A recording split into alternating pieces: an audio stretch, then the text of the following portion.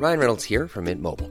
With the price of just about everything going up during inflation, we thought we'd bring our prices down. So to help us, we brought in a reverse auctioneer, which is apparently a thing. Mint Mobile Unlimited Premium Wireless. How to get 30, 30, bit to get 30, bit to get 20, 20, 20, bit to get 20, 20, bit to get 15, 15, 15, 15, just $15 a month? Sold! Give it a try at mintmobile.com/switch. $45 up front for 3 months plus taxes and fees. Promo rate for new customers for limited time. Unlimited more than 40 gigabytes per month. Slows full terms at mintmobile.com. FM 104's Select Irish with Louise Ty. Select Irish on FM 104, and join me ahead of the release of their debut album, DN001, is Glen Brady of Nettle. Hello. Hi, how's it going there at FM 104? Everything good? Everything is very good on this bank holiday Monday, yes. Can't complain. I did think it was Sunday for a while though, which is a problem, but sure look. That happens. It does indeed. So tell me about this album. How long has it been in the making? About 3 years. Okay. So a little bit of a coming out of the pandemic, baby, something like that. The ideas started to come together during the pandemic. So, about 3 years, all considered. How did you approach it? Yeah. I write a lot of songs. I work on some hip hop for other people as well. Mm-hmm. So, I was working on a record for someone in New York at the time. And there was kind of two options that he wanted to go for. Maybe a jazzier sounding album, maybe a punkier, rockier sounding album. He went for the jazzy album, and I found myself with some of these songs I really liked, and just decided, you know what, I'm going to do the vocals myself with this, because I had a few instrumentals knocking around that I had made that I really liked that weren't getting used. So that's how it initially started out. I have a co-vocalist that I've worked with for many years, Lisa Doyle. So she features on a lot of the songs. Like I said, I'm a producer and a writer, so I have access to quite a lot of musicians. So in the beginning, I was farming out some of the parts to people that I've worked with for years. And, over the last couple of years, our true band has come together with a guitarist, Ronnie Carroll, bassist Eli Siegel, drummer Damien Fox. And they're the people that play in the live band and are kind of the guts of the band now. Though, a lot of the songs, the drummer was Jay Oglesby, who's a well-known Dublin session musician. Joe Donegan, another well-known Dublin guitarist, had taken part. But, now it's become kind of more of a band project as opposed to me in the studio on my own. Has it been quite nice to dip in and out of different genres? Does that keep things fresh for yourself? Yeah, I think it's important for the longevity of a musician, producer, artist in music to have many avenues and many places to come from to make a living. As we all know, being an artist isn't the easiest way to make a living. So for me, it was important to be able to work as an engineer and a producer as well as an artist. And, the more genres you can work on, the better.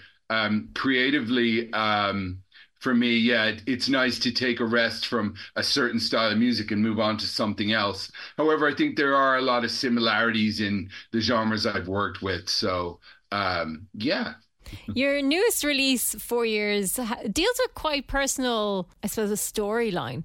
Is it important for you to keep your lyrics personal? Yeah, I think so. Particularly that song, 4 years, is a great example of that. It got written 4 years after I kind of got sober and decided to give up the drink and that type of lifestyle. Mm-hmm. So for that song, definitely it's important.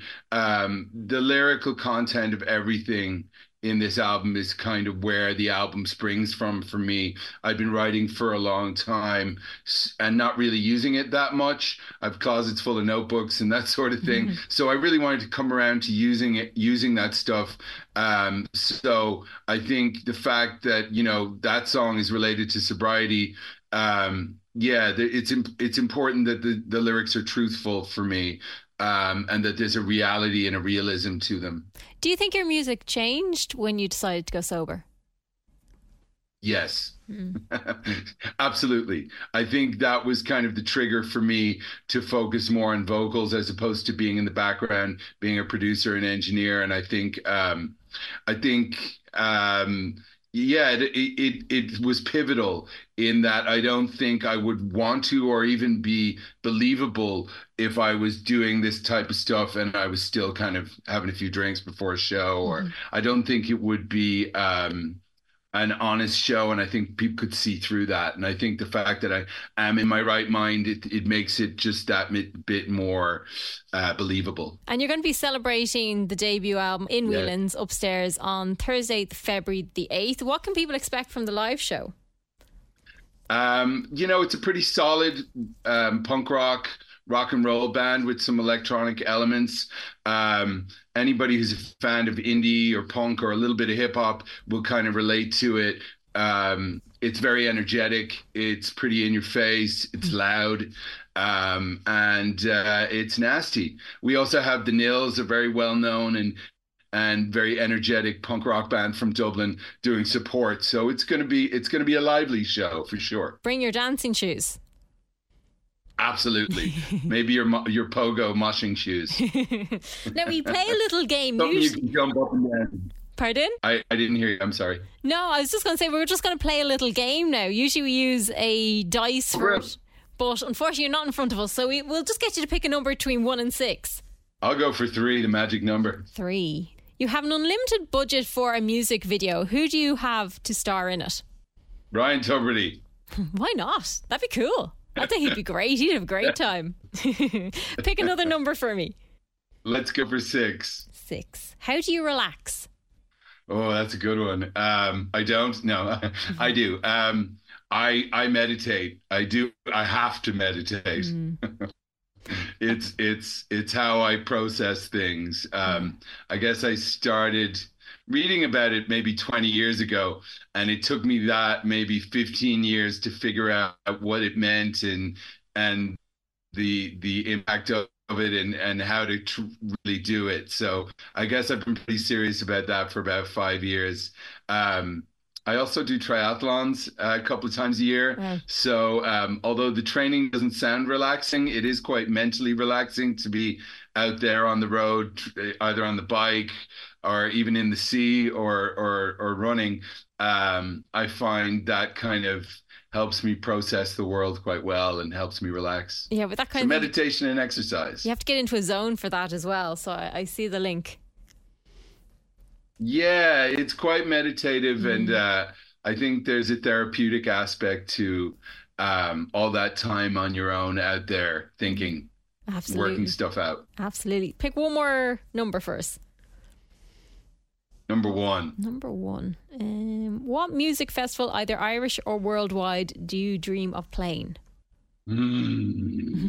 That's a good one because, I've been an engineer for music for quite a long time, and I played a festival, the Treasure Island Music Festival, many years ago in San Francisco, and then I returned to that festival a couple of years later as an engineer working at the festival. So I think it would be nice to make a return to being an artist at the Treasure Island Music Festival in San Francisco again. Oh, sounds and good weather too.